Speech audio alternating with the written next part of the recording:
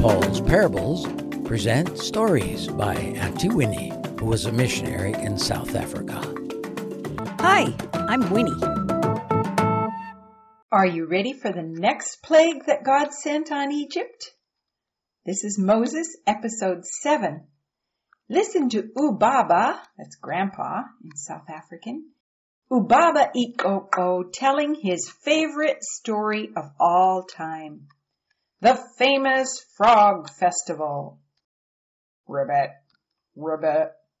I am Ubaba Ikoko, father of all the frogs. Listen, my children, and you shall hear the story all we frogs hold dear. We escaped from the river, went out of the stable. We ate our food right off Pharaoh's table.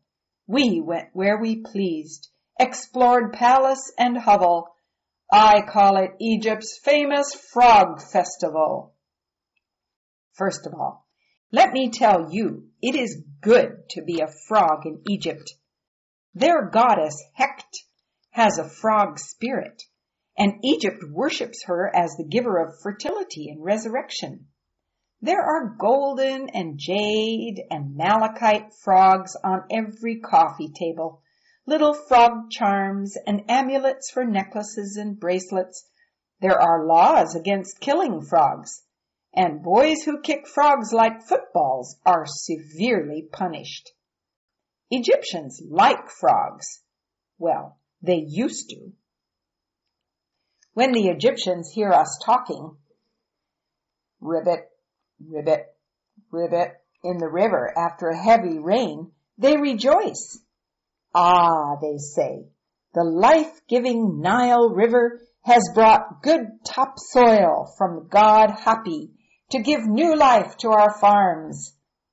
They will need it after all the blood in the river. That was not pleasant.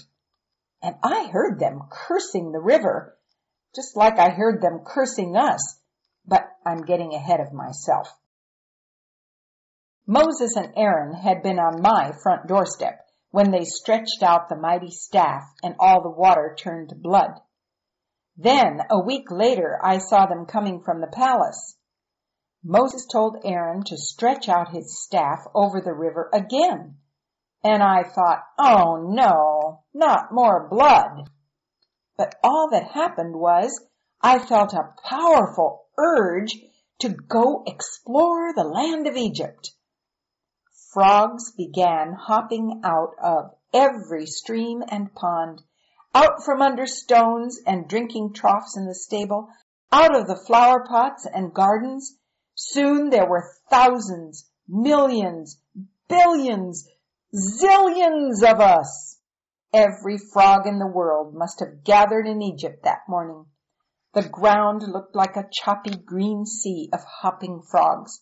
Ladies began screaming, and men were swearing.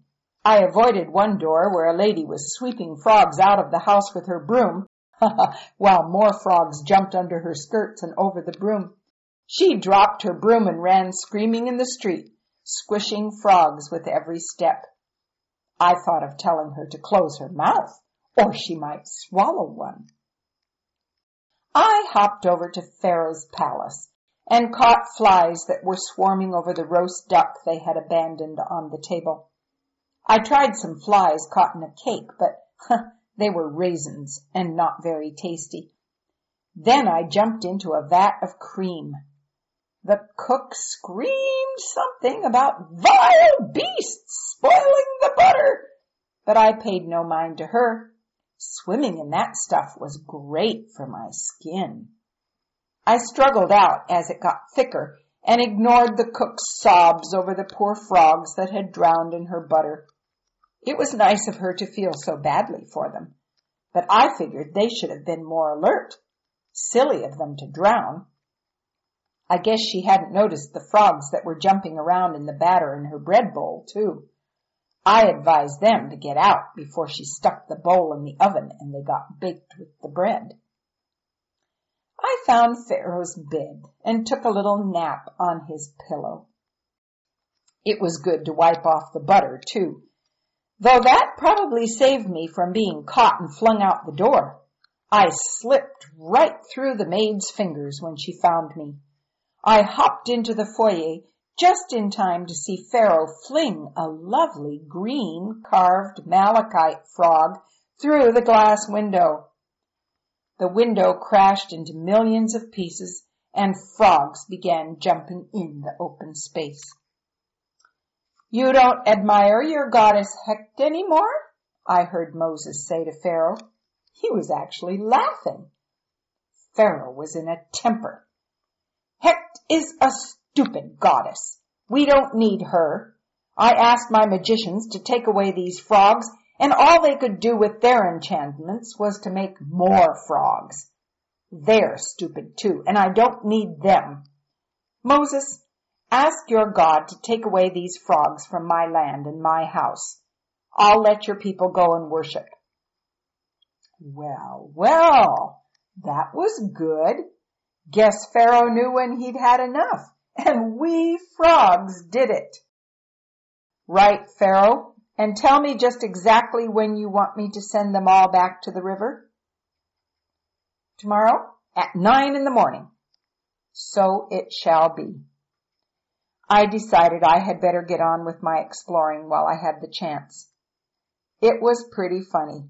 People climbed trees, shut themselves in little closets, and everything in Egypt came to a halt while we had our frog festival. That's it for now. Do you think Pharaoh will let them go? Listen tomorrow to hear it from Pharaoh himself. This is Auntie Winnie. Bye.